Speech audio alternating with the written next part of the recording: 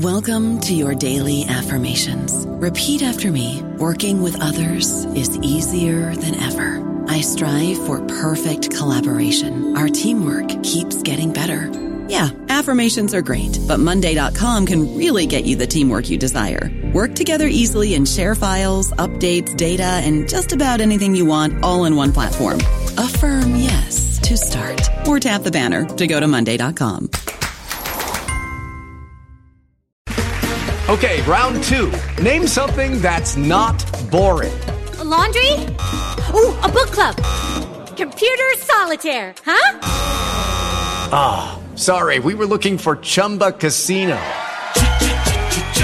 That's right, ChumbaCasino.com has over 100 casino-style games. Join today and play for free for your chance to redeem some serious prizes. ChumbaCasino.com. No purchase necessary. Void where prohibited by law. 18+ terms and conditions apply. See website for details. Hello, everybody. This is Marshall Poe. I'm the editor of the New Books Network, and I'd like to tell you that we have a new and improved website. It has two new features that we think you'll love. One of them is a vastly improved search engine, so that when you type in keywords, you'll get a bunch of episodes really quick. The other is the ability to create a listener account. And in that listener account, you can save episodes for later listening. So you can create a kind of listening list. We think these features are neat, and we think you'll enjoy them. Please visit the site today.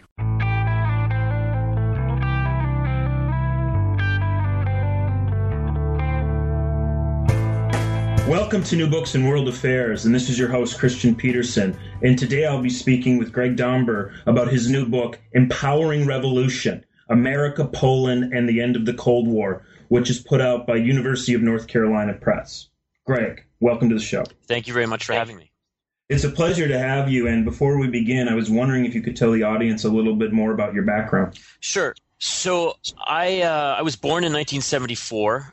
And one of the first kind of major political memories I have is of watching the Berlin Wall fall with Tom Brokaw on a boom of some kind, reporting live in November of 1989.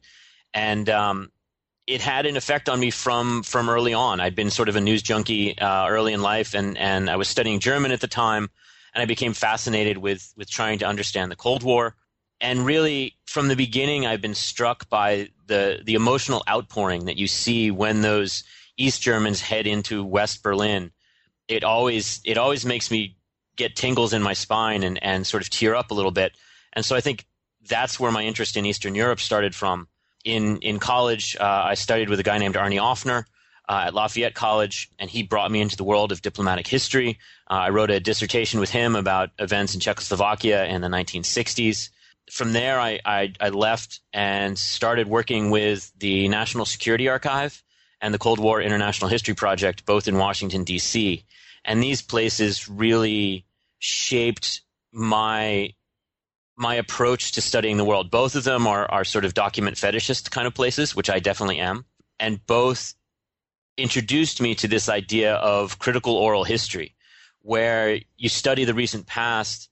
And of course, first you head to the archives, you get all the written records you can, but then you use those written records to sort of interrogate and interview and extrapolate from what people will tell you in face-to-face interviews. The way the Cold War Project and the National Security Archive often did it was to bring together a group of 5, 10, 15 policymakers surrounding a particular issue and sit with them in a conference location somewhere out in the middle of nowhere. And ask them questions about their experiences, but keep them honest by having this documentary record by the side, and to say, something like, today you mentioned that Jaruzelski had told you that martial law would be coming soon, but in the written record we see it's not mentioned until 5 days later. How do you see the difference here? You kind of keep these policymakers to the real story in that way, and keep them more honest. And so with that experience, I went to graduate school at George Washington, learned Polish while I was there, and really embraced the international history model of understanding American foreign policy. I am an Americanist, but I have a huge Eastern Europe problem, and so I had to learn the language, and I really have enjoyed most of the information which comes from those Polish archives and from non-American sources. Yeah, it's a very interesting topic, and I've read some of those in my research at the National Security Archive. I got some very valuable sources. Some of those things that I got access to before they were published by basically badgering people Yes. Yes. at the National Security Archives to show them to me. And actually, before we move ahead, I was wondering if you could just explain where you're teaching right now for the audience. Sure. So for the last 8 years, I've been at the University of North Florida in Jacksonville, Florida. But beginning this fall, I'm going to be a lecturer in history at California State Polytechnic University in San Luis Obispo. Wow, that's a pretty big change. I love going to California, so I'm happy to. I don't know how you want to word it. It will be nice maybe to be in California for a while. Do you have any roots there? I don't have any roots there, but my wife's family's all from here. I'm actually in California today, in the middle of the move, and it fulfills a lot of personal goals to be closer to family for sure. Sure. And to be close again to the Reagan Library, which I'm very excited about. There's not as many archival collections near in Northeast Florida as there are in the sort of central coast of California. So I'll be down at the Reagan Library a lot from now on, I'm sure. Fair enough. Yeah, I'll be there next week. Nice. But anyways, I was wondering before we go into or delve into the specifics of the book, I was wondering if you could just say a little bit more about what issue in particular led you to write this very, very nice work about Poland. Okay. Okay. So it was the early 2000s. I'm living in Washington, D.C. It's the beginning of the George W. Bush administration. And there was this really pervasive and intense sense of American triumphalism at that point, that America could do anything with its power that it desired to do. And I always thought that many of the common perceptions, the popular perceptions about the end of the Cold War really placed too much power in the hands of the Americans. And so when I started writing this book, and I think it's clear from the introduction and the conclusion, I'm fascinated by this idea of American triumphalism and really trying to counter it. I also took part in one of those National Security Archive Cold War Project oral history conferences in Poland that focused on 1989. I was there because I was the research assistant who put together the document briefing book, and somebody backed out at the last minute, and it was pre-9/11, so you could, sort of get on somebody's ticket pretty easily. And so I went to Poland, and I got to meet some of the Polish politicians that I wrote about. Most importantly, I got to meet John Davis, who was the American chargé d'affaires from 1983, and then the American ambassador from 1987 to Poland. And John Davis was just absolutely fascinating to me. He's a career diplomat, and I saw his close relationships with both folks from the communist side of the Round Table and the opposition side, as well as the church. He knew everybody; they all respected him, and it was very clear to me in this was the fall of '99, just as I was starting my graduate work at George Washington, that if the United States had a clear and pervasive impact on what happened in Eastern Europe, it would have been in Poland, because it was the most sort of protracted of the transformations, and that this guy John Davis could tell me a lot about what was going on. My first project in graduate school was an oral history interview with him that I wrote for Jim Hirschberg, who became my advisor, and who many of Cold War scholars will know out there. That's how I started, and that's where the impetus came from, to kind of understand American influences on these events in 1989, to really look at them not from just American sources, but to take that international history approach, which I've been learning, and really apply it with these interviews, which I completed in a slower process, but over time I got into them as well. Yeah, it's an important point. And we can go through some of the major arguments they make in the book as we go through the chapters. But what's interesting about the book that caught my attention right away is how you talk about the issue of Polish agency and the complexities of doing international history. I mean, part of this is a reaction to American triumphalism, but I'm wondering if you could just say a little bit more about how you approach the complexities of doing international history. Okay. I am very much sort of process-driven and not driven by what's in the historiography or what's driven by other people's arguments. Not that I'm a clean slate. I'm aware of these things, but I kind of take a very journalistic approach, in that what I love doing is digging through archives, not refuting other people's arguments or putting other people's arguments together, but getting into the nitty-gritty and finding those documents. And so the writing of this book is a 14-year process of trying to get all those sources together where I feel like I have a full picture. Right, so that begins actually in Poland. I wanted this to be primarily based on Polish sources, and because of the nature of declassification in the United States, it was much easier to get my hands on Polish sources. The PZPR, which is the Polish United Workers' Party, the Communist Party in Poland, all of their records were open. Anything that wasn't destroyed was available, which is a much greater openness than you have from either the Reagan administration documents, the executive branch, or certainly from the Department of State materials at NARA. And so I started with Poland and was able to very methodically dig through the Politburo transcripts, all of the international department files I could find, everything very slowly to figure out what was the picture from the Polish side first. I also got very lucky that my advisor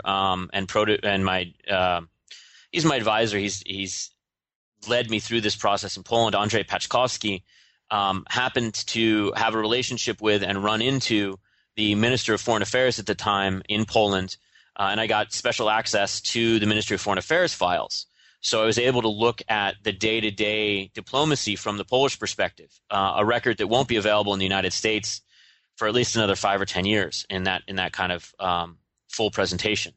So starting with Poland, I could then come back and focus Freedom of Information Act requests for Department of State materials. These are skills I learned at the National Security Archive. They're fantastic at it. So I did that at the Reagan Library, and I managed to get some materials declassified, particularly Paula Dobriansky's files. She was one of the main NSC folks on Poland. And this was between the writing of the dissertation and the writing of the book, a lot of the Dobriansky materials became available, so it really brought a lot more detail. I started there, and then as you go through the Polish record, you start interviewing some of the Poles. I recognized immediately how important all the NGOs were. These are NGOs that were sending material and monetary support to the opposition, as well as humanitarian organizations, which I hadn't expected. I hadn't expected to focus on humanitarian organizations, but it became very clear from the Polish sources and the early American sources, the government sources that I got, that this was a huge part of the discussion. And so I went to Baltimore and I talked to the Catholic Relief Services, and they opened up their materials. I again got really lucky and got access to the George Meany archive, which is now at the University of Maryland, and was able to look at AFL-CIO unprocessed records. These are not materials that I expected to be able to see, but if I have one piece of advice for graduate students, it's to play dumb a little bit and ask, and pester. Pester does work. It sort of does. It's a necessary part. I mean, I'm really kind of an archives rat in that way. I come at it and try to get all of the materials I can find. Another great story. So I knew the Polish American Congress played an important role lobbying, and I knew that they had funneled some of the NAD support to the opposition in the 1980s. And so I went to their offices in D.C. and I asked, what materials do you have? And they said, well, a lot of our stuff is in Chicago and it's been destroyed. There was a flood in the building, blah, blah, blah, blah. But you should talk to Casimir Leonard, who was his wife, Mira Leonard, ran the office in the 1980s, and he was involved in the office in the 1980s as well. And Casimir Leonard recognized the importance of the files that had been in his wife's office and kept them in his basement. He did not send them back to Chicago because he didn't think they were going to take care of him. And so within a week of me being in Washington, Casimir Leonard shows up with 8 boxes of material, sits down with me, tells me about where these came from, what's in them. You just never know what you're going to find. And for me, it's a constantly evolving process of what I'm going to look for, what works, what doesn't work. And in that way, it's more journalistic, I think, than driven by some large idea of what I'm doing. It's all process for me. Unfortunately, it takes a really long time. I mean, this book, I started with that interview with Davis in the fall of '99, and it was published in 2014. So I hope the next book doesn't take me 15 years. But I think when I don't have that kind of time, these sources don't necessarily open up in a short period of time. So you have to be patient and you have to be pestering. Yeah, you have to be proactive. That's good advice. Absolutely. And as far as what you do in the book, there are a lot of very interesting arguments, and we're not going to get to everyone because of time constraints. But to start off with, in Chapter 1, you make some important arguments about how the United States government, we'll just start with this issue, responded to the issuing of martial law in Poland, that it actually caught the Reagan administration by surprise. And I was wondering if you could say a bit more about that. Sure. So there's a big controversy about the response to martial law because the CIA had information that martial law was coming, right? Marshal Kulikovsky had defected. He had been providing information to NATO for a long time, and to the United States in particular, and he had been on the planning board for martial law. So the United States knew that martial law was going to be implemented or was being planned. That information, however, was held really tightly, and I'm really relying here on Doug McKechnie's work. I don't add much new, actually, in this debate. Doug McKechnie has done the best work. He worked for the CIA for a long time. His book is really the best source on it. And while the United States knew the plans and knew what the plans would look like once martial law was implemented, the timing of it was never quite clear. Andrzej Paczkowski just came out with a new book called Revolution and Counter-Revolution in Poland by Rochester Press. And he goes into a lot of the planning, and that it wasn't exactly clear when it would happen until the last few months, and Kulikovsky was gone by that point.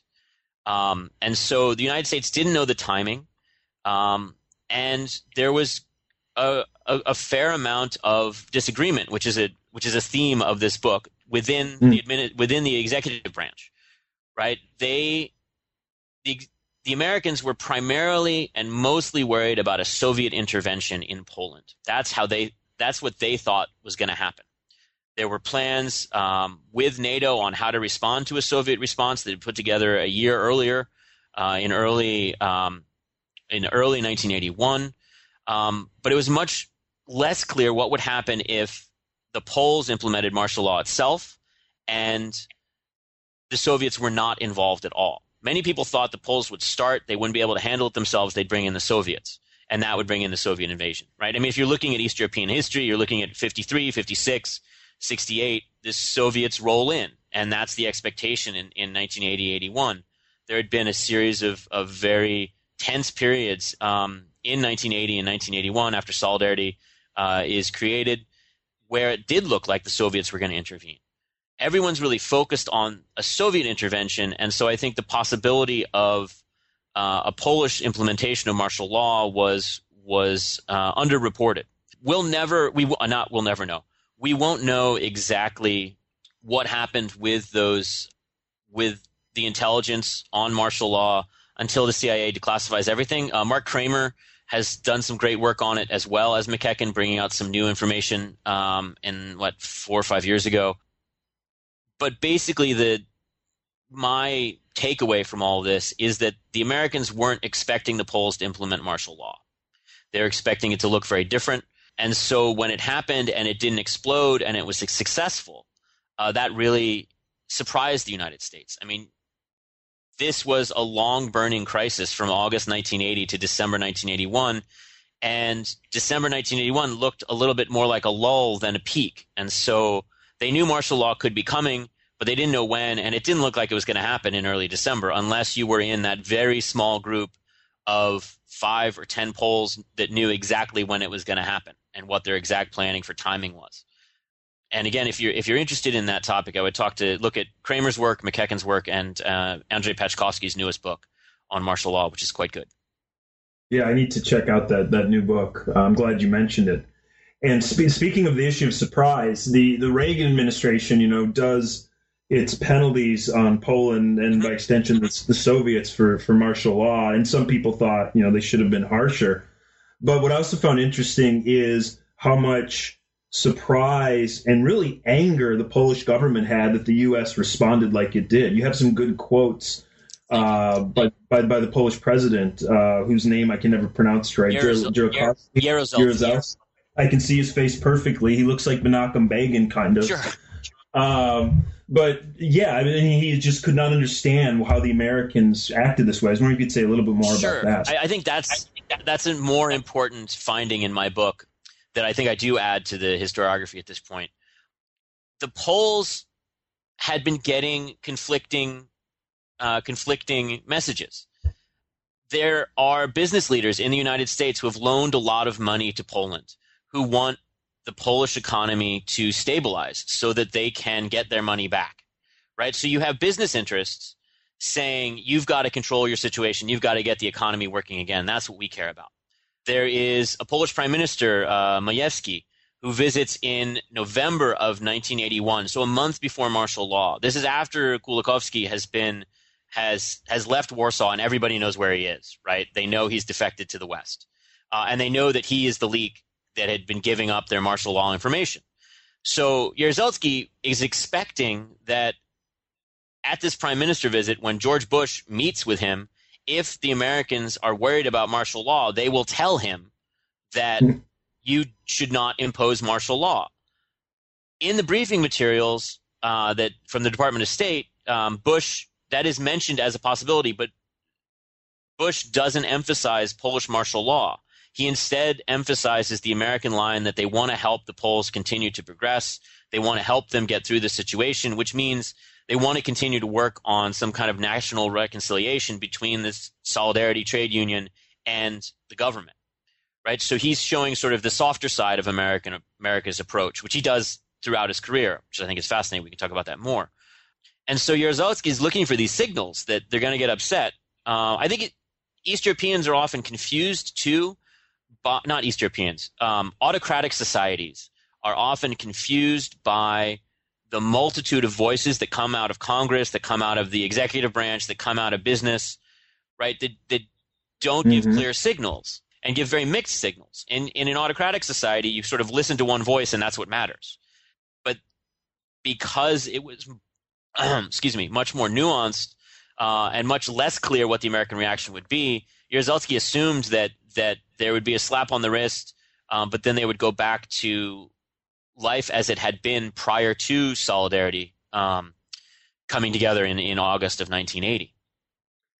Yeah, it's important, and it's an interesting point. It made me think a lot about where this fit into international history and the reaction of a lot of different countries. And you explained quite a bit about the U.S. disagreements with West Germany Sure. over how to respond.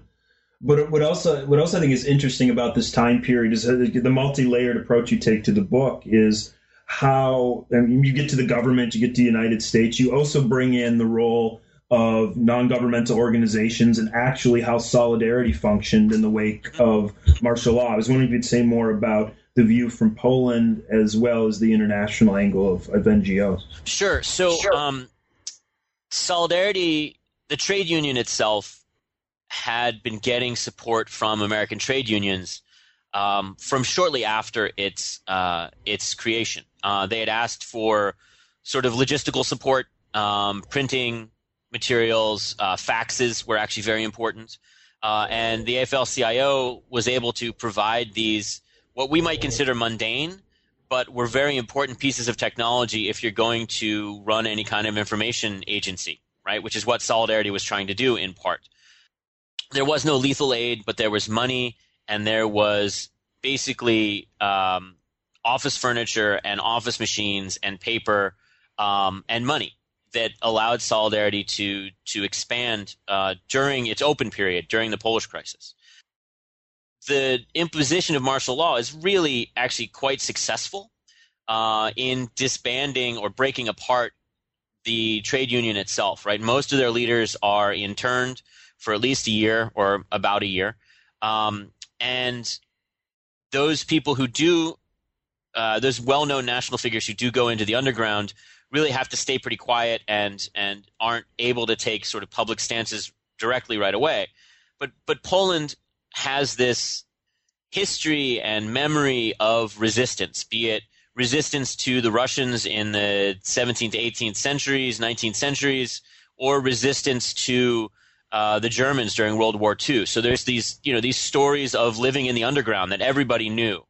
And there's this kind of tradition of running an underground that was existed in Poland in the 1980s. And so people began rebuilding, and they quickly turned to supporters in the West to try to get the money and material they would need to run this underground. So by June, July of 1982, so 6-7 months after the imposition of martial law, you start having the formation of not only domestic cells within Poland, but international coordinating offices in Brussels. And you have leaders within the organization, within the opposition in Poland, communicating with folks in the West on how they should set these things up and who should run them. And so it's really quite quick, and I think draws on that memory of former underground activities that most Poles had heard stories of. Interesting. And before I forget, I also have to mention this as part of, as you move through chapters 1, 2, and into 3, is the issue of the Reagan administration's response in terms of paying off Polish debts. Yeah. I mean, a lot of. I mean, you know this as well as anybody about this political discourse we have in the Republican Party about Reagan being like a cowboy who, never compromised and was the strong man who, basically faced down the Soviet Union. But I mean, you're among many authors that point out some of the problems with that view. I was wondering if you could say a little more about that. Sure. No. So Reagan in Poland is very pragmatic. I think in part because after the middle of 82 and the end of 82, it's no longer sort of a top shelf issue. So by 83, 84, certainly he's still in on big NSC decisions, but it's not maintaining much of his interest. I don't want to say that. That's unfair. It is not the highest priority of the administration. Mm-hmm. And so in the debates, you see less and less of the president's fingerprints and more of the Department of State, particularly George Shultz. Once he comes in, he becomes a very strong advocate for this pragmatic step-by-step approach. And I think really it's the transition from Haig to Shultz where you see the pragmatic side of Reagan, which doesn't get as much attention in the hagiography about him, where that takes the lead under Shultz. He is a businessman. Shultz is a businessman. He talks about gardening in Eastern Europe, looking at this as a long-term process of change, and that's certainly the case in Poland. What's most fascinating, I think, about Reagan is early on, there's the question of whether to basically call in Polish debt. Poland had gone into $26 billion worth of debt to the West in the 1970s during the era of détente. They were no longer really able to pay it back. Beginning in the late 70s, they're asking for all these bridging loans through various organizations of which the United States are part of. And there's this option, the tank clause, in all of these loan agreements that are backed by the American government, or the ones that are backed by the American government, that they can call in the debt when they want to. So you have neocons, particularly Caspar Weinberger, pushing really hard to just put Poland into bankruptcy. The effects of this are very unclear, right? There's not a lot of Polish goods out in the world that you can then seize, but it would be possible to do that legally. And the concern, as expressed by the Department of State, is that if the Americans call this default, that'll have a huge effect on Western Germany and West European allies who have much more money out to the Poles than the Americans do, and would kind of create a debt crisis. The Department of State argues vehemently against it. They also have the logical argument as well that the effect of this, of calling them in default, is the same as everyone recognizing that they're not going to give any new loans to Poland, right? Everyone now recognizes that Poland is not a good debt risk. And so Poland's not going to have access to Western cash anytime soon. So you don't need to call them in default to do that. They've already done that themselves. And Reagan chooses to not call Poland in default and to actually support legislation that pays for Polish debt repayment on those government-backed loans. And so the American government is paying for Polish debt for a number of years, and Reagan supports this, right? This is a point where you see him breaking with the very hard line. And it's a good choice. In the long run, it's a good choice. He doesn't want to hurt his position any more than it had already been hurt with the Allies. And quite frankly, the Department of State made a better argument at that point in terms of what the outcomes would be. And Reagan recognized that. Right? He had sort of cooled down a bit by January, February of 1982. I mean, it's clear that he's hopping mad and really driven by his own sense of the injustice of the communist system when he's imposing sanctions against Poland and the Soviet Union. But by January, February, cooler heads have a chance to make stronger arguments against those sort of hardline responses. And Reagan accepts them. By 83, 84, he's completely accepted an idea of trying to sort of create a step-by-step quid pro quo, slow, gradual, we'll give you these sanctions back if you give us these political prisoners or if you release these people. Reagan has completely accepted that by 1983 and 1984.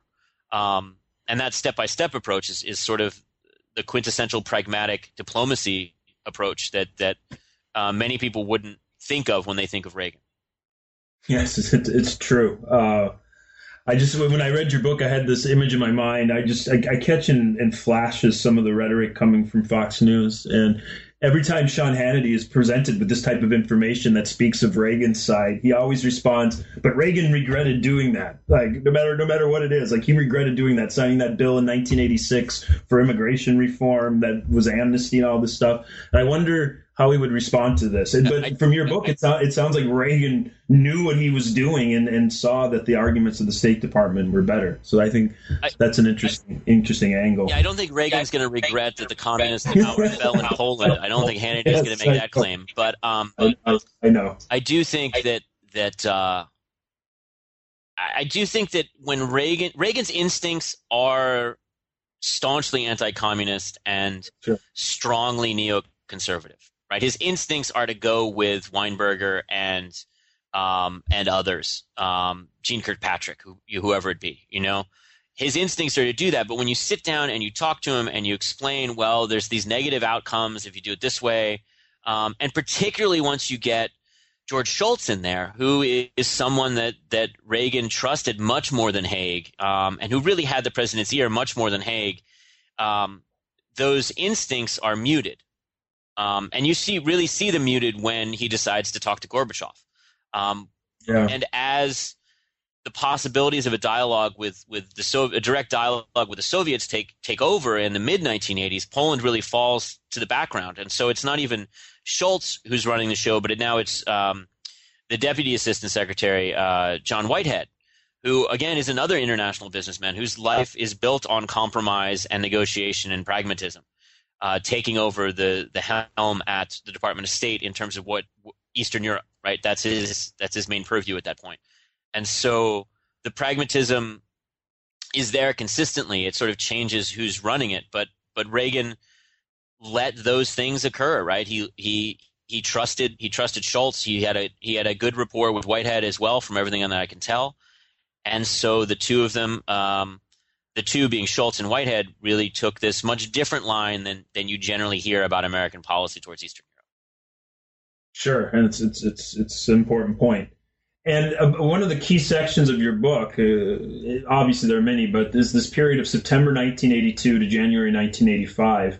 And what stands out to me among many things is the behavior of the Polish government. As part of this international history that you do, you bring out how the Polish government tried to deal with not only Solidarity. Solidarity had its uprising in 1982, but also to deal with their economic problems and deal with the United States. It's not like they just sat there and said, oh, shucks, like, well, we're screwed or something like that. They actually were very proactive in trying to deal with the issues that they obviously had to deal with. And I was wondering to say a bit more about the behavior of the Polish government during that time period. First of all, thank you for liking that chapter. I think that's the chapter where nothing happens, right? That chapter is there was one review that was like, there's all this stuff about things that don't happen and that policy debates that don't lead anywhere.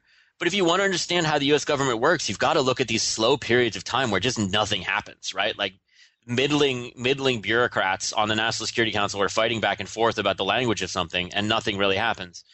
And so I think that section of the book is most exciting in terms of how the underground is rebuilding itself and how the National Endowment for Democracy is beginning to support, importantly, this underground. But in terms of the Polish government, they are mostly concerned with domestic affairs, which makes complete sense, right? If you, like I did, read through all of the Politburo materials for the 1980s, you see how rarely international affairs comes up in these reports, right? They are thinking, how do we get our economy working again? What do we have to do with the Soviets? What's our relationship with our neighbors?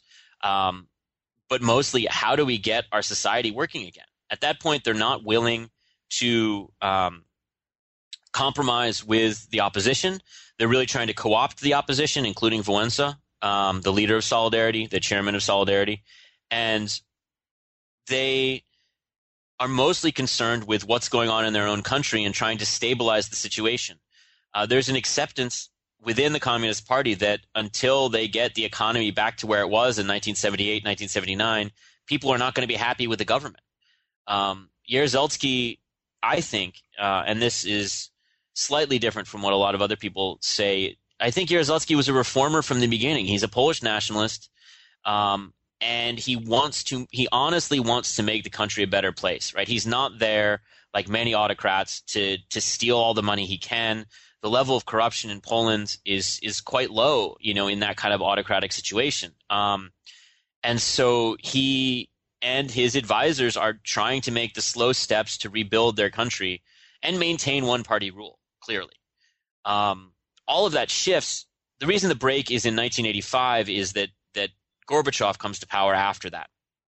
And once the pressure on Poland is released and they are allowed to pursue much more dynamic policies than particularly Chernenko would have allowed from the Kremlin, the Poles take bolder steps after 1985, and that creates some space for them to maneuver more domestically and internationally to try to rebuild their economy. But they're doing everything they can just to get their society working again. And international affairs isn't very important for them in that period. You have to look at these issues holistically. I think too often we get stuck in our one little issue and don't look at how it plays against everything else. So if you're looking at NSC records at the Reagan Library, right, you can't just look at your 1 week when they're talking about Poland. You've got to look at the whole list of documents and see, Poland only comes up for half a meeting, and actually what they're talking about for these 6 months is Lebanon, right? Lebanon is clearly much more important than Poland in 82, 83. And I think that context is always really essential. So the context for the Poles is we've got to get our society working again. And for the opposition, it's all about how do we recreate our organization? What direction do we take it? How are we going to be as not just a trade union, but as sort of a social movement in that period? Yeah, it's also the period you talk about the salons with John Davis and his wife, which was an interesting topic.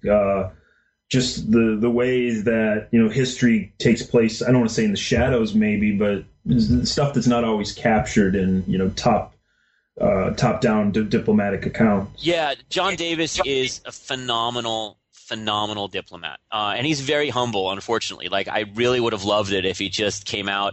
Kind of like he's like the opposite of Zbigniew Brzezinski, right? If Brzezinski was involved in any positive outcome, he will tell you multiple times.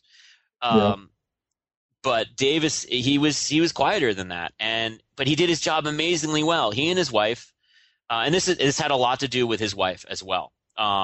His wife was bored in Poland, right? It's martial law Poland. There's not much to do. And she has all these friends. They have friends from when they had been in Poland before.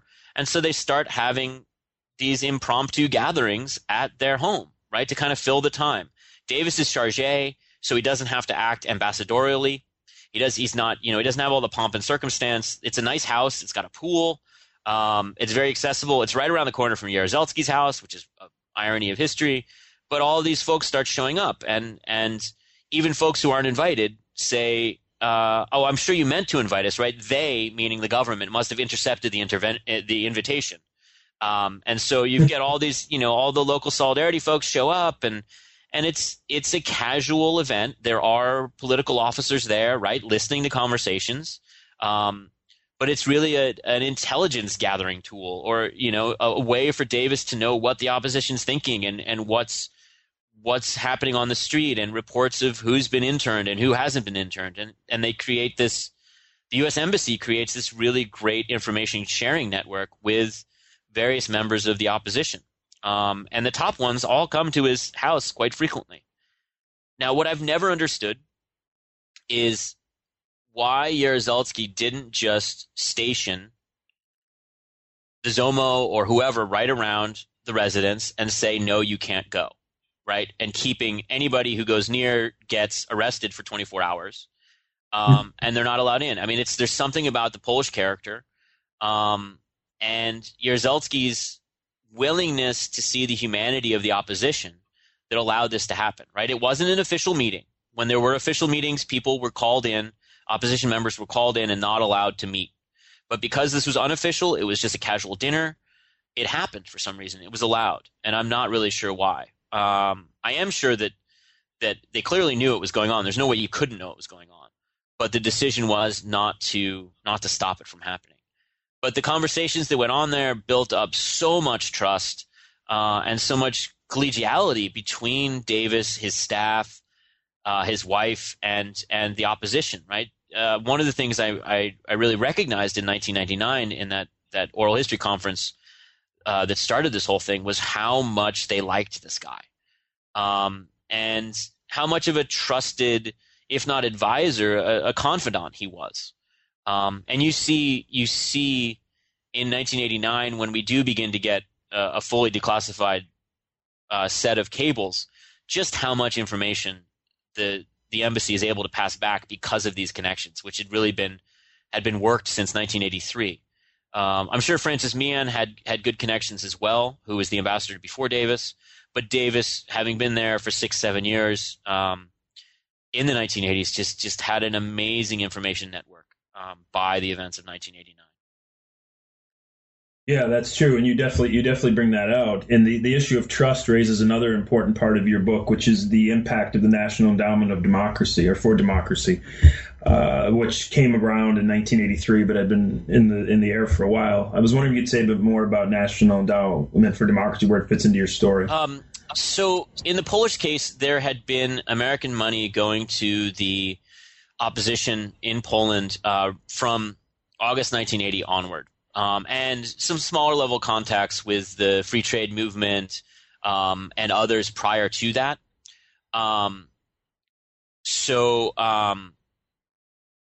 The National Endowment for Democracy, when it comes into existence, really in 1984 is when they start getting congressional appropriations.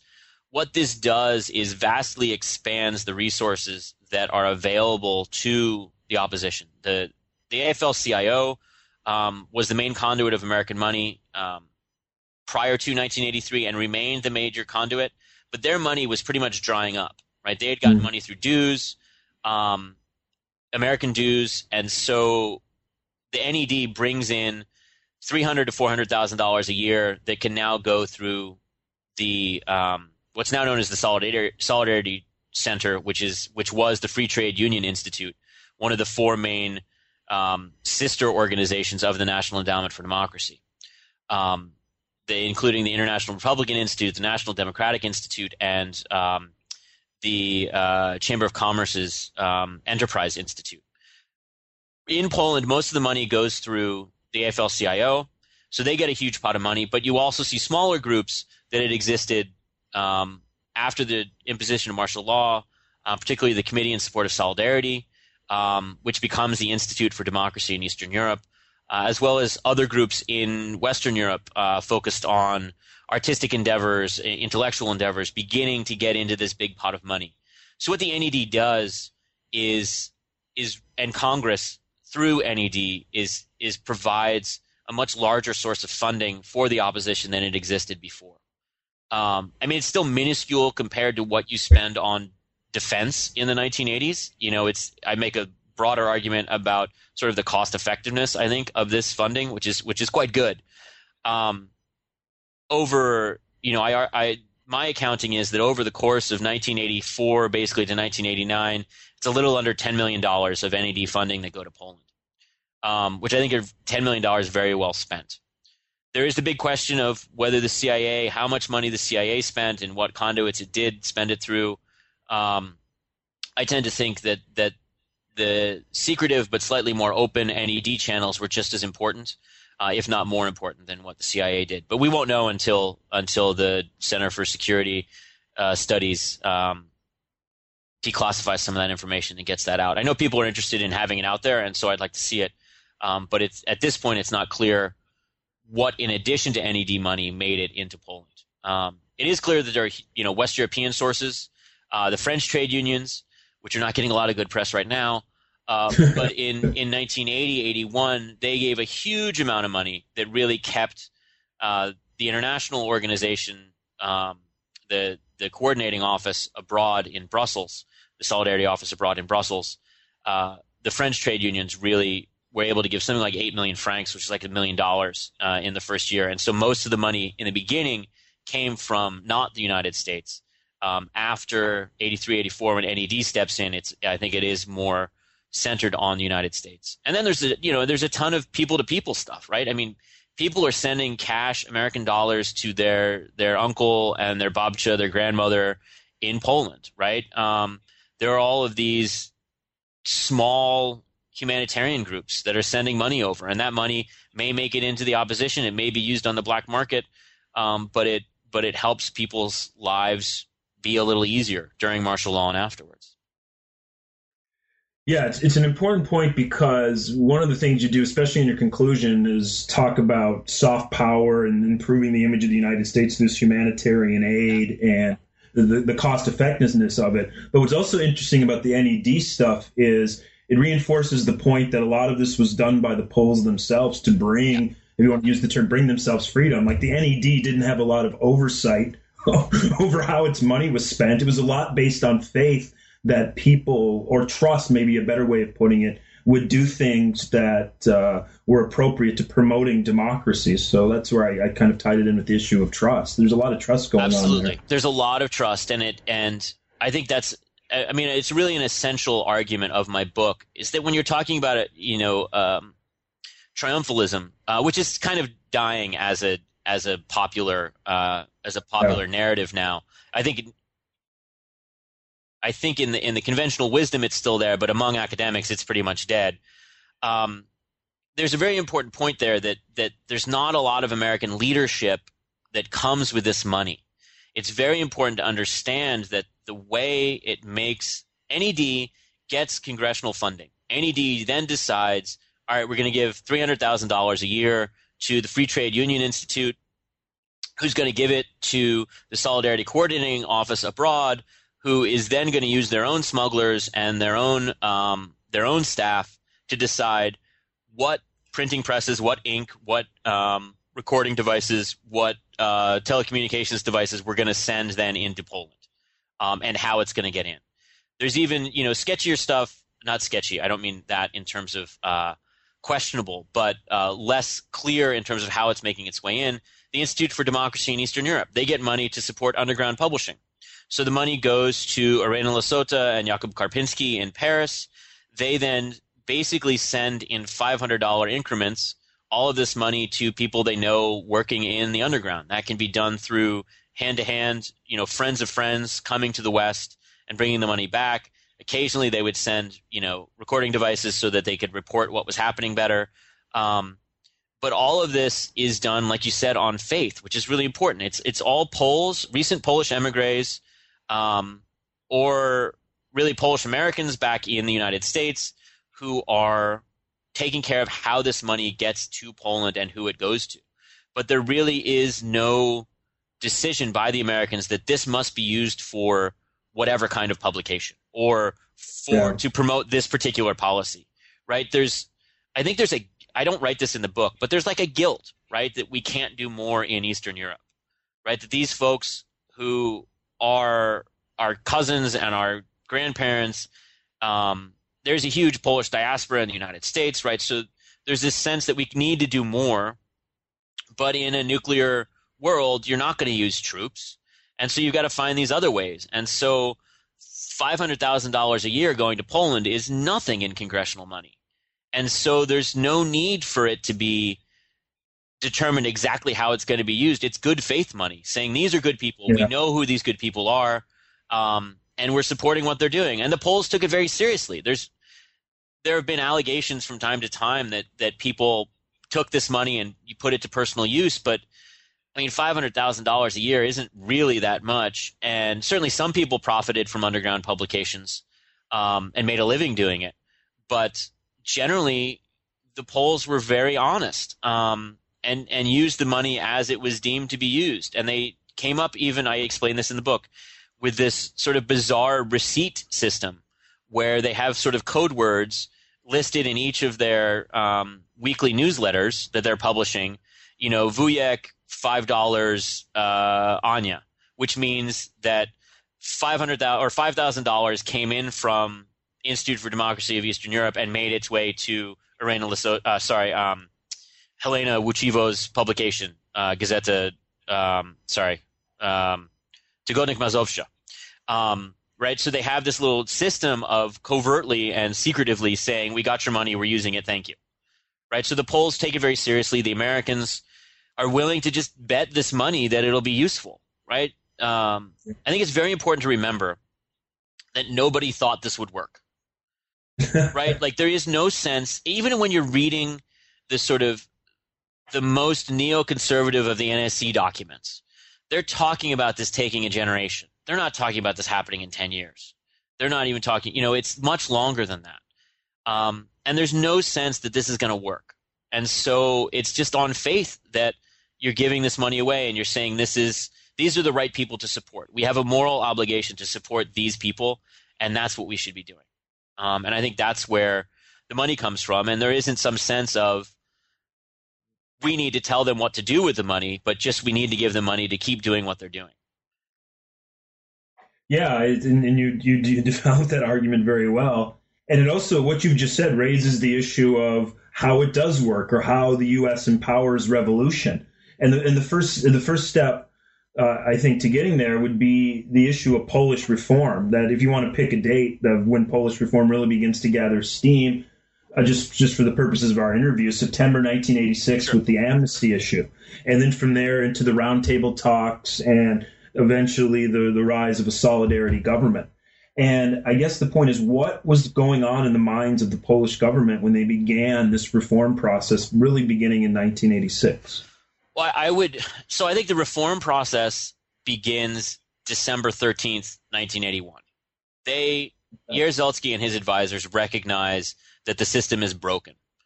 And so they try economic reform first. And without Western support, economic reform is not going to happen. And they recognize that they're not going to get enough support from the Soviets. They're not going to get enough support from Comecon, from the other East European countries. And so by 1986, they've recognized that they need Western economic aid and money to start flowing again.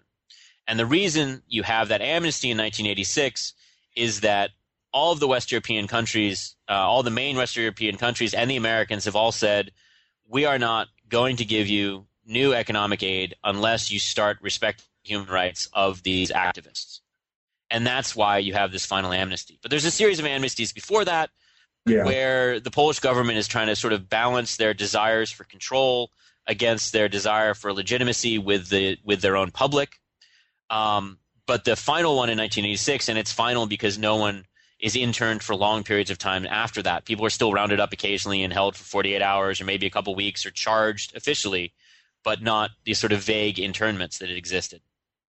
And really what you're seeing in 1986 in terms of the acceleration of the political reform is the greater flexibility the Poles have to pursue their own solutions because Gorbachev is in power in the Soviet Union, right? It's not – Gorbachev doesn't tell the Poles what to do, but he does say it's okay what you're doing, you can go faster. And the two of Jaruzelski and Gorbachev really are simpatico in this, and they have a close relationship that I wish I could have explored more in the book. I didn't have access to Russian sources, and so I didn't do a very good job with that. But it's very clear that that the Soviets, Gorbachev trusted Jaruzelski and saw as Chernayev, one of Gorbachev's close foreign policy advisors, said, he saw Poland as a laboratory for political change and political reform in the Soviet Union. And so the acceleration and the sort of the increase of a willingness to accept an active opposition after 1986 is a reflection of Gorbachev's willingness to do that in his own country and his statements that, yes, you can do it. You can have a different political system in your own country, right? The predecessors had not allowed that kind of change from the Kremlin, but Gorbachev was. And I think that's why you see the acceleration in 85, 86 of a willingness to allow greater political plural. It's not really pluralism, but it's a step towards pluralism and a vocal opposition in 1986 in Poland.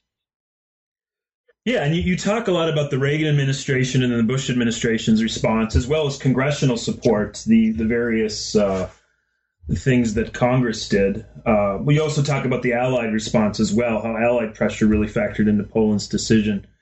But I guess at the end of the day, when we look at how these changes happen, how would you evaluate the behavior of the Americans during this time period? So, after 86 or? Yeah, from 86 to 89, roughly. I'm just gotcha. It seems like there's a lot of pragmatic response to Polish behavior. Yeah. So 86 to 89, Reagan is definitely focused on the Soviets, right? There's very little presidential concern with what's happening in Poland in that period. Even Schultz is much more focused on this U.S.-Soviet bilateral relationship. And so Whitehead and Thomas Simons at the Department of State and Davis really start to have more of a free hand. And what we're doing is, now that the Poles are actually moving towards the American goals, which were always to end martial law, which they did in 1983, to release political prisoners, which they did finally then in that September 1986 amnesty, and then begin a dialogue again with the legitimate representatives of the people. The Americans are really pushing for that last one now, right? Because you've got the first two taken care of, and now you're looking for some kind of conversation. And so the Americans start lifting their sanctions. They start saying, all right, you've done what you said you would do. We're now going to make it easier on you. Unfortunately for the Poles, the money doesn't start flowing in, right? These sanctions on fishing rights that had been lifted a little earlier, or on, the Americans no longer will veto IMF membership for the Poles. But that doesn't mean that the next day they get IMF bridging loans, right? It's a longer process, and unfortunately for the PZPR, the economy is in such a bad shape that they don't get enough of a Western response, an immediate response of any kind, really, and so they're hit with a new wave of strikes in 1988, right, which precipitates the political crisis that leads to the roundtable discussions in 1989. So the Americans from 86 onward are now saying it's time for the carrot, basically. They've gone from using the stick and using the stick lighter and lighter as they went along. After February of 1987, when the Americans have lifted all their sanctions, the question is now, how are we going to get this American money? I think Jaruzelski and his advisors want it to come pretty quickly, but the Americans don't pursue that kind of speed. Even by 1989, after you have the roundtable agreement made, but while it's unclear what the government's going to look like in Poland, the economic response is really pretty tepid. It heats up very quickly, and it expands greatly after you have the creation of the Solidarity-led government in August, September 1989. But prior to that, the money does not flow in very quickly. And the new loans and the forgiveness of debt really doesn't come into effect until late 89, early 1990. So the Americans are now dangling the carrot, but they're not. Jaruzelski and the rest of the Poles aren't able to grab that carrot quickly, which leads to these sort of internal processes continuing to dominate what's driving political change in Poland. Yeah, we can't do justice, given the time constraints we have, to the chapters that deal with this. But what struck me is how a lot of people were disappointed, although I think it's understandable, how there wasn't a Marshall Plan for Poland, and America was going to come in with all this money. And then you get the complexities of like the Bush administration supporting the Polish government, the same Polish government in essence that instituted martial law, because they feared that, as you talk about, all the various nationalist and more radical reformers wanted to basically kick communism out tomorrow, and that might endanger the progress of slow, moderate reform that would be a better way to transition to democracy, that Bush administration realism, that fear of disorder. So yeah, I don't know where I mean, what did you, after you wrote your book, how did you evaluate? I mean, you write in the book, but for our listeners, what's your opinion of the Bush administration's handling of the Polish issue? Well, a lot of people read my article, which is sort of in the final chapter of the book. There was an article I put out in the Journal of Cold War Studies a while ago about this 89 period, and in it I argue that Bush pursued an evolutionary change in Poland, and that the United States was not trying to accelerate what was happening, but rather trying to calm it down and make sure that it was lasting, slower change. A lot of other people, Mary Serrati, Jeff Engel, have also taken that perspective on Bush, and I think that's where the scholarship is now. It was never meant as a criticism. I think Bush played it pretty damn well. I mean, what else do you want to have happen than a solidarity-led government in Poland, right? I think it's what happens in Poland is slower and more methodical than what happens in East Germany or what happens in Czechoslovakia or, God forbid, what happens in Romania, right? The Americans played it really well in that if there had been, I think, a huge break, some kind of catastrophic event like you have in Romania, in Poland in August of 1989, then the hardliners, you know, the Husaks and the Ceausescu's would have shot a lot more people than they did right away. So I think Bush played it really well, but it's also it also leads to that understanding that what's driving this is internal processes. It's not the American government that's driving the political change in Eastern Europe. Really, by 1989, we are sitting back and trying to control the pace of it and to slow things down and keep it evolutionary so it doesn't explode. I mean, George H.W. Bush,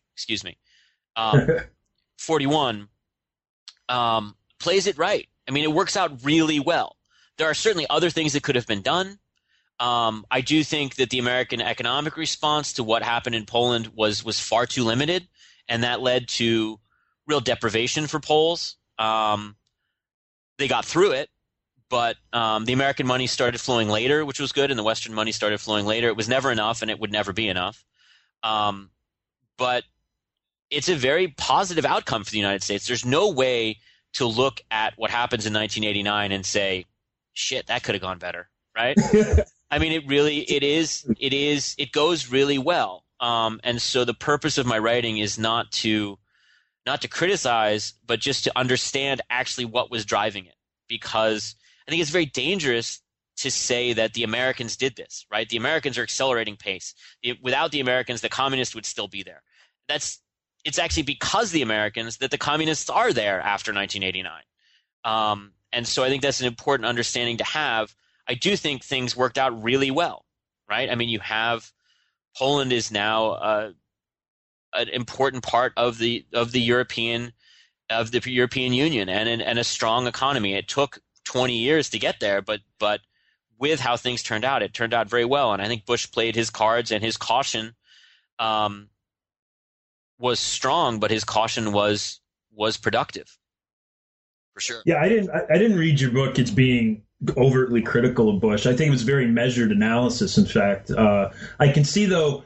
I mean, this is just my view of things. I see a lot of people who mistake, for lack of a better term, when you emphasize the realism of somebody, that you're somehow denigrating them, that they should be more into values and more up front. Like I had a bunch of students in my undergrad class who were just shocked at when we go over some of the political strategies that Lincoln used to get laws passed and deal with the issue of slavery that weren't, I'm not comparing the two, but, politics and what's done in the real world is different from what you can imagine in your mind of like just defending ideals and getting things done. Things have to be done in the real world. So I think that's an important point that you make.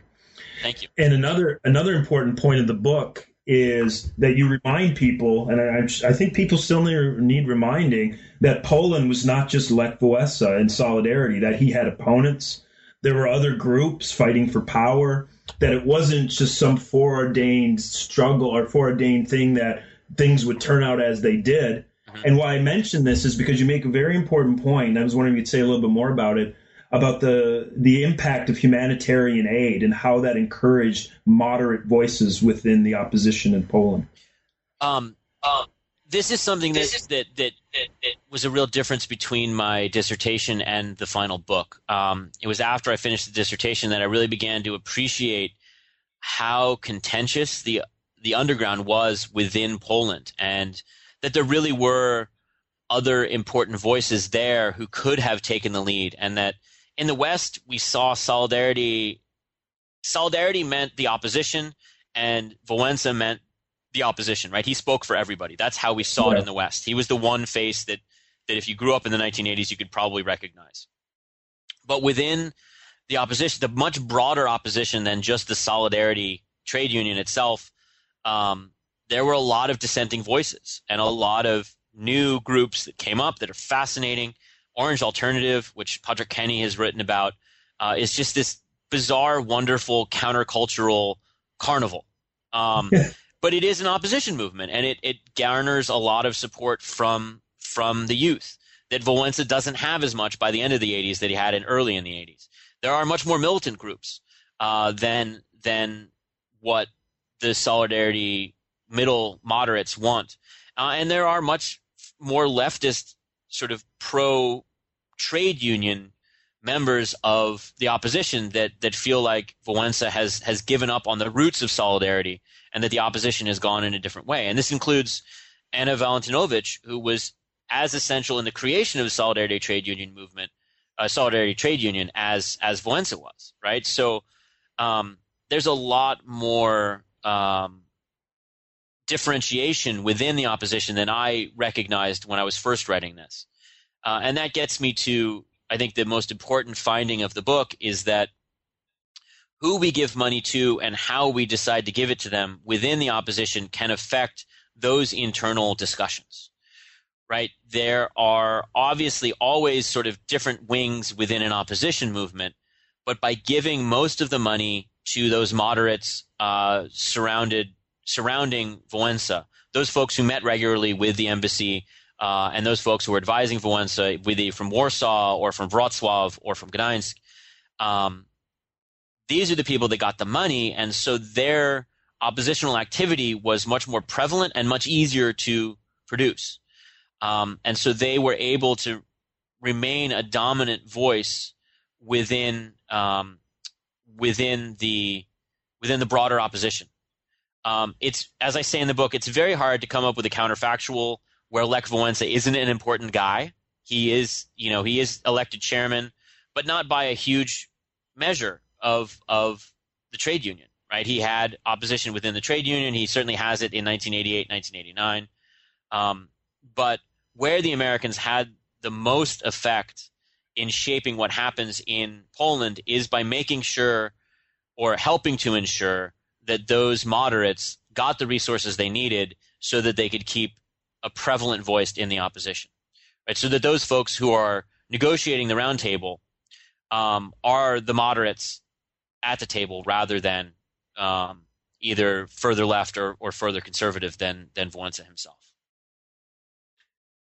Yeah, it's done very well. And what it made me think of, and this kind of touches on some of the research I've been doing, but it really drives home the point that to understand events of the magnitude, especially like the 1989 revolutions, is to look at local events, local agency, and to not just You can't explain it as a function of what the Soviet Union did or the Americans did or transnational networks. So transnational history is still important, but I think people are moving back to more focusing, making sure you have a good local context and understanding.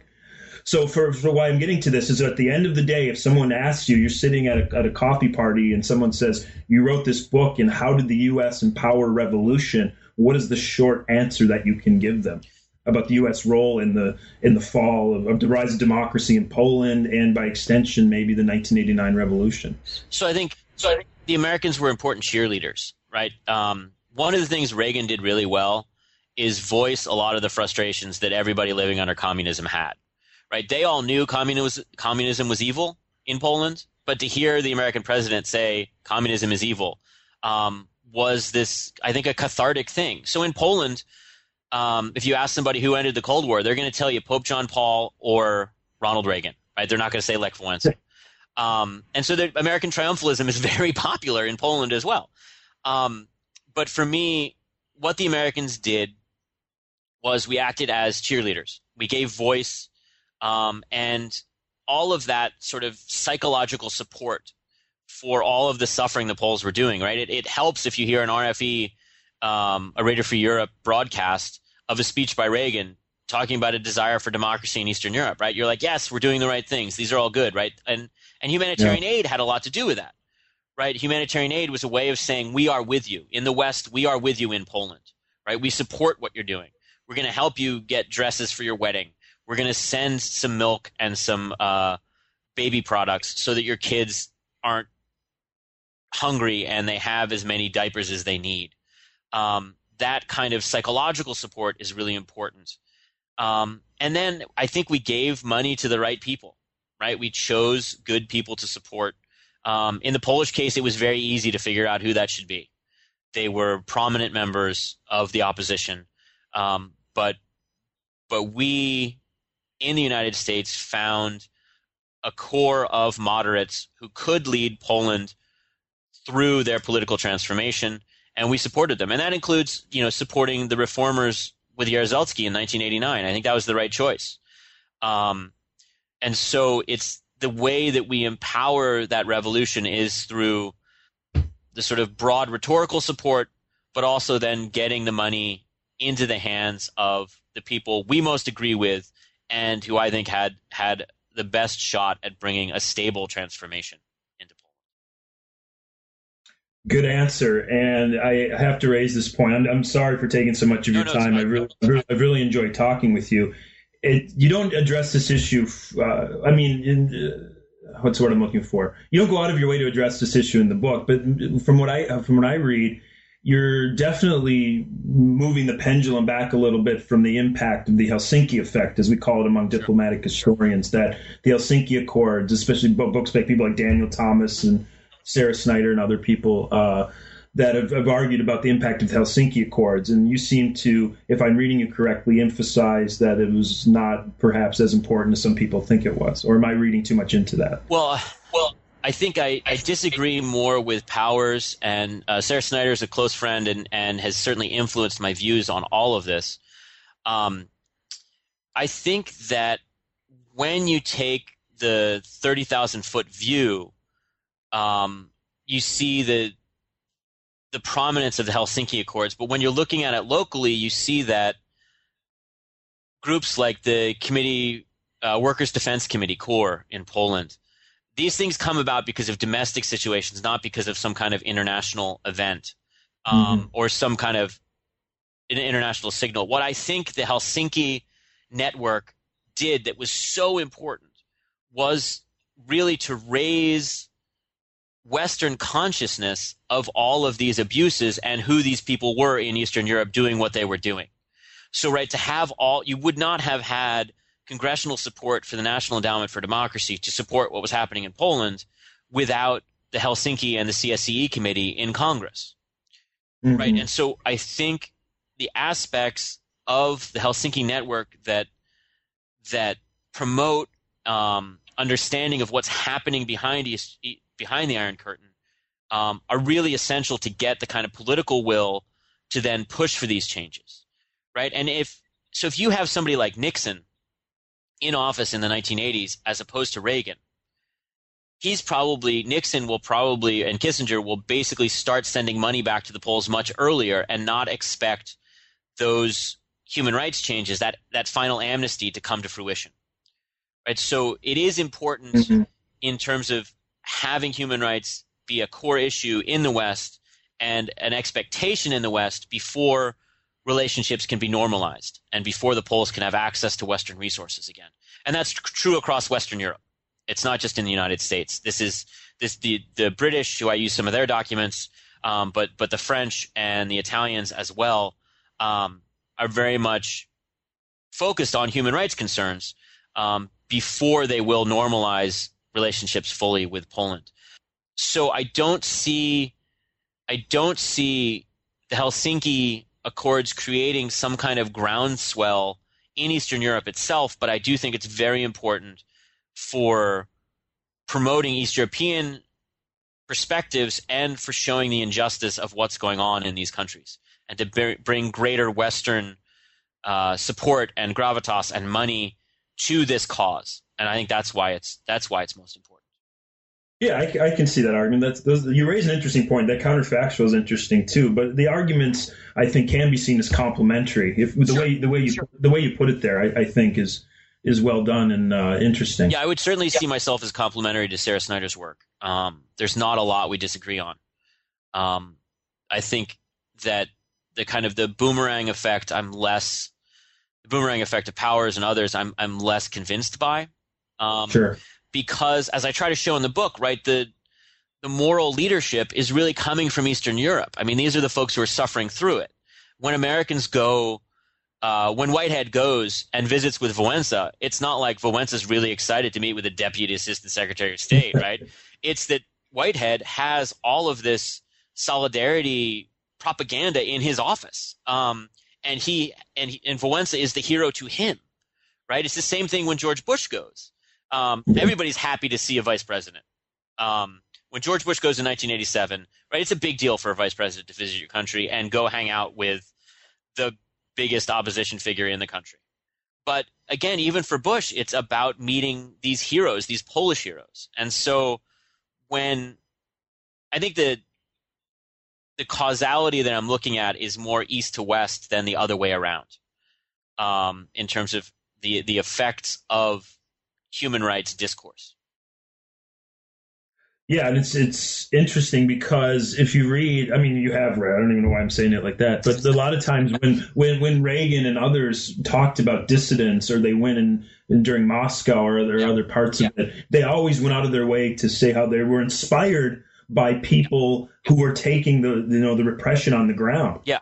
Like George Shultz's autobiography talks about, he just could not get over the strength and fortitude of the refuseniks he worked on behalf of in the Soviet Union. Like these little, I think it's Ida Nudal, I think, is one of them he talked about in particular. Just this little frail old Jewish woman facing down the Soviet state just inspired him to keep going. So I think that is an important point to keep in mind that comes through in your book.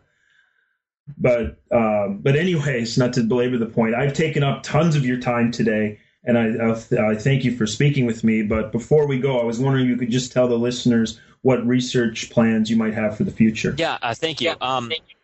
So part of one of the outcomes of this book was a recognition that the connections between the United States and what I might call the opposition networks in Poland didn't start in 1980. They go back to the beginning of the Cold War.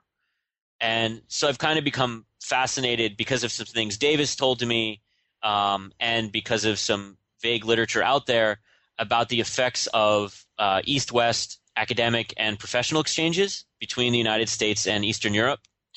And so what I'm doing now is studying those exchanges, things like the Fulbright Exchange, of course, but also private foundations. The Ford Foundation had a significant exchange program with Poland and Czechoslovakia and Hungary. I'm looking at all three countries now. I'm sort of expanding geographically. And what I'm trying to do is create kind of an intellectual history of these exchanges and look for ways that these exchanges may have promoted that those moderate views that I see coming to the fore in 1989. And so the vague hypothesis of the current study is that by bringing both Communist Party members and East European intellectuals to the United States and sending Americans there, it created a view of the West and created an understanding of a moderate view of how their societies could be transformed. And so what I'm looking for is direct and indirect connections between members of those roundtable negotiations, which occurred in Czechoslovakia, Hungary, and Poland, with these exchange programs, and trying to understand through traditional historical writing how the programs changed over time, what people's experiences were like on these programs, and to make a connection with the political events of 1989, 1990 in those three countries. I'm also kind of branching out into an interdisciplinary aspect of using creating a database of all of the participants and all of the members of the roundtable talks in the three countries. So the participants of the exchanges and all of the folks that took part in the roundtables in Hungary, Poland, and Czechoslovakia, and using social network analysis to then see if there's a quantifiable way to show that these exchanges had some kind of effect on the political decisions in Poland, Hungary, and Czechoslovakia. There's lots of anecdotal information out there about, like, Bronisław Geremek, who is a key member of the opposition in Poland, went to and worked at the Woodrow Wilson Center in 77, 78. And he really was slightly political before that, but after his time in the United States was very much driven to change his country. Another key reformer on the communist side of things, Mieczysław Rakowski, who was one of Jaruzelski's close advisors and the final general secretary of the Communist Party in Poland, he had come to the United States multiple times on these 6 or 8 or longer week visits as a journalist. And so he had a very good understanding of what the West looked like and what the United States looked like. And so my hypothesis is that the exposure to these Western ideas created a moderate core in both the opposition and in the communist powers that could come to this moderate decision-making process that we see in 1989. Whether that's actually the case or not, I don't know. I'm very much still in the weeds. I'm still building the social network analysis database. It is chronologically a much longer study than I've ever done before, so there's a lot more moving pieces. But my process is the same. I'm sort of finding new angles and new archives that I need to go to. Hopefully it won't take me another 15 years, but that's the direction I'm moving in now. It sounds fascinating. I'm also interested in those types of questions, things that, ideas about something that are hard to quantify. Yeah. Which make realists and poli-scientists very nervous. I know. Well, one of my reasons for wanting to do this new project is I spent a year as a postdoc after I finished my PhD at George Washington, and I was the only historian who's ever had that particular postdoc, and I was very much in the minority. And Steve Krasner came and listened to my talk on Poland and my refined ideas on empowering revolution. And he's a structuralist. He's a political scientist. He looks at nuclear issues primarily, is what he's known for. And he sort of looked at me and said, $10 million matters. I don't believe it. Right. Because I'm making an argument that focuses on people and focuses on anecdotes. It's not the sort of the quantitative side of political science doesn't like those arguments. There are plenty of political scientists who do like my arguments and do like the approach. But there's a real divide in political scientists. Yeah.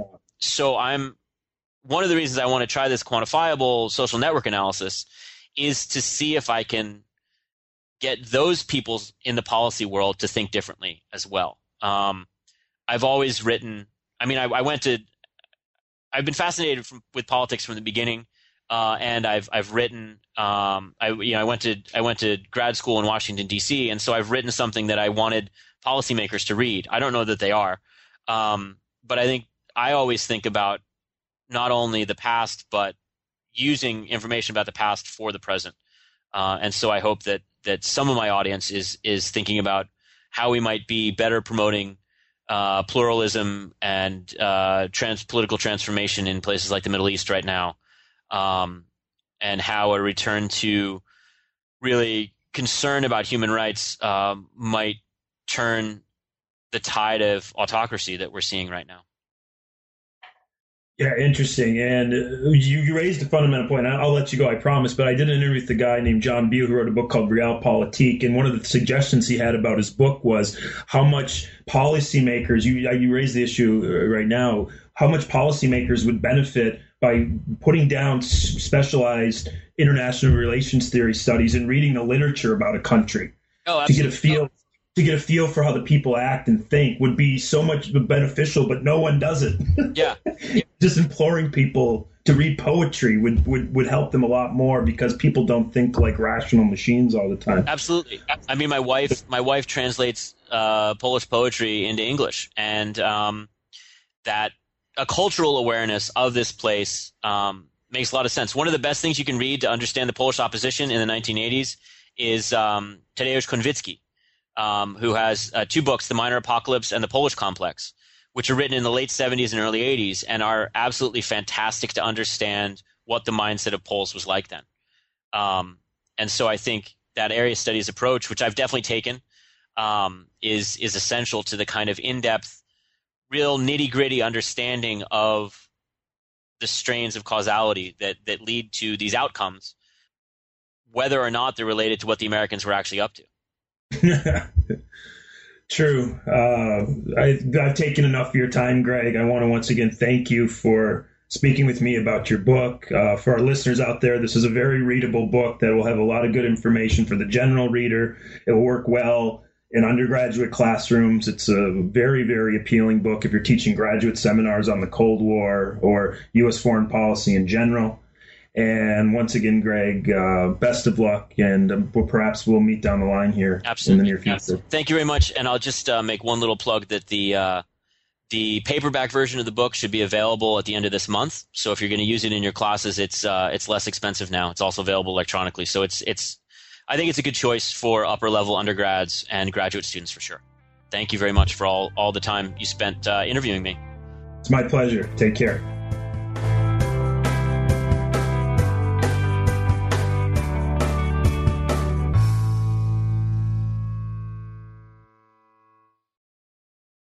With the Lucky Land Slots, you can get lucky just about anywhere.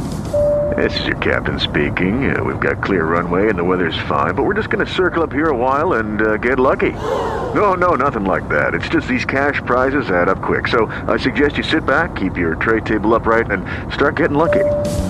Play for free at LuckyLandSlots.com. Are you feeling lucky? No purchase necessary. Void where prohibited by law. 18+ terms and conditions apply. See website for details.